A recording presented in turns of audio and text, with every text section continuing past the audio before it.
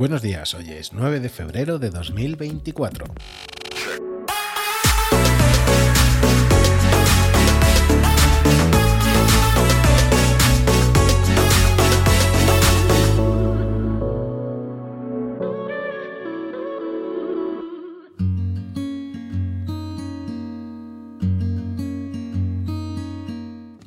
Hoy podríamos haber empezado con un grises días, Guadarrama. Las nubes, la sensación de frío por humedad y el agua serán la tónica del día.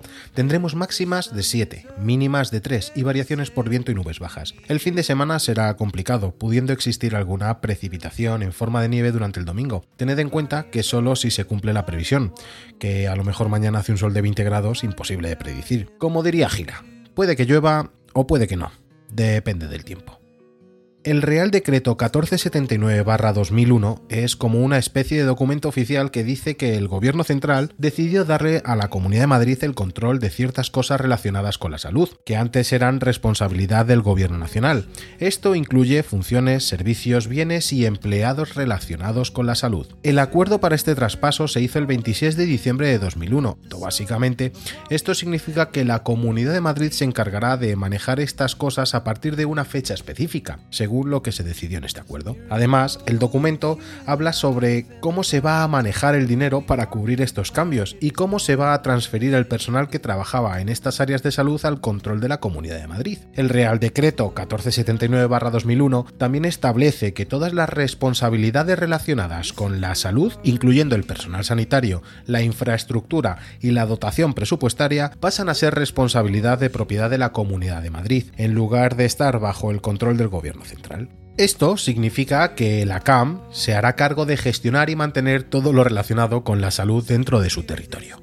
Quiero compartir con vosotros, a tenor de esto, una experiencia que viví ayer en el centro de salud de Guadarrama, y creedme que no fue nada agradable. Imaginaros esto: llego al centro de salud con una lesión abierta solicitando una cita de urgencia. La respuesta: que mi médico no estaba disponible y que tal vez, solo tal vez, podría atenderme por teléfono hoy. Pero, ¿qué pasa con mi urgencia? Me indican que esperara en la zona de urgencias para ser visto por una enfermera. Es frustrante ver el estado en el que se encuentra la sanidad, tanto a nivel local como provincial.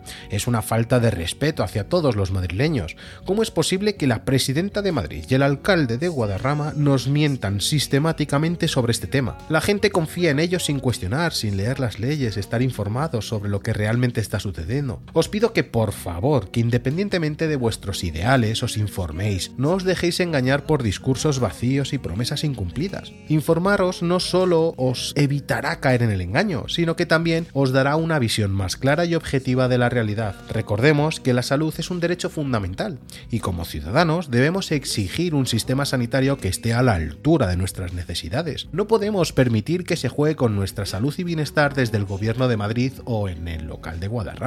También quiero dejar claro la constancia de los magníficos profesionales que me atendieron y la labor excepcional que llevaron a cabo en todo momento. Si quieres ponerte en contacto con nosotros para preguntarnos, solicitar algo, aportar u otras, puedes ponerte en contacto con nosotros en buenosdíasguadarrama@gmail.com. Compañeras, compañeros, pasad un fin de semana excepcional.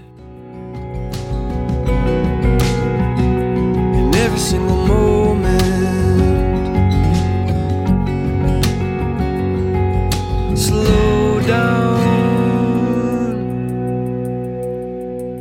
and listen for a heartbeat. With everything in motion, here now, see the beauty that is woven in every single moment.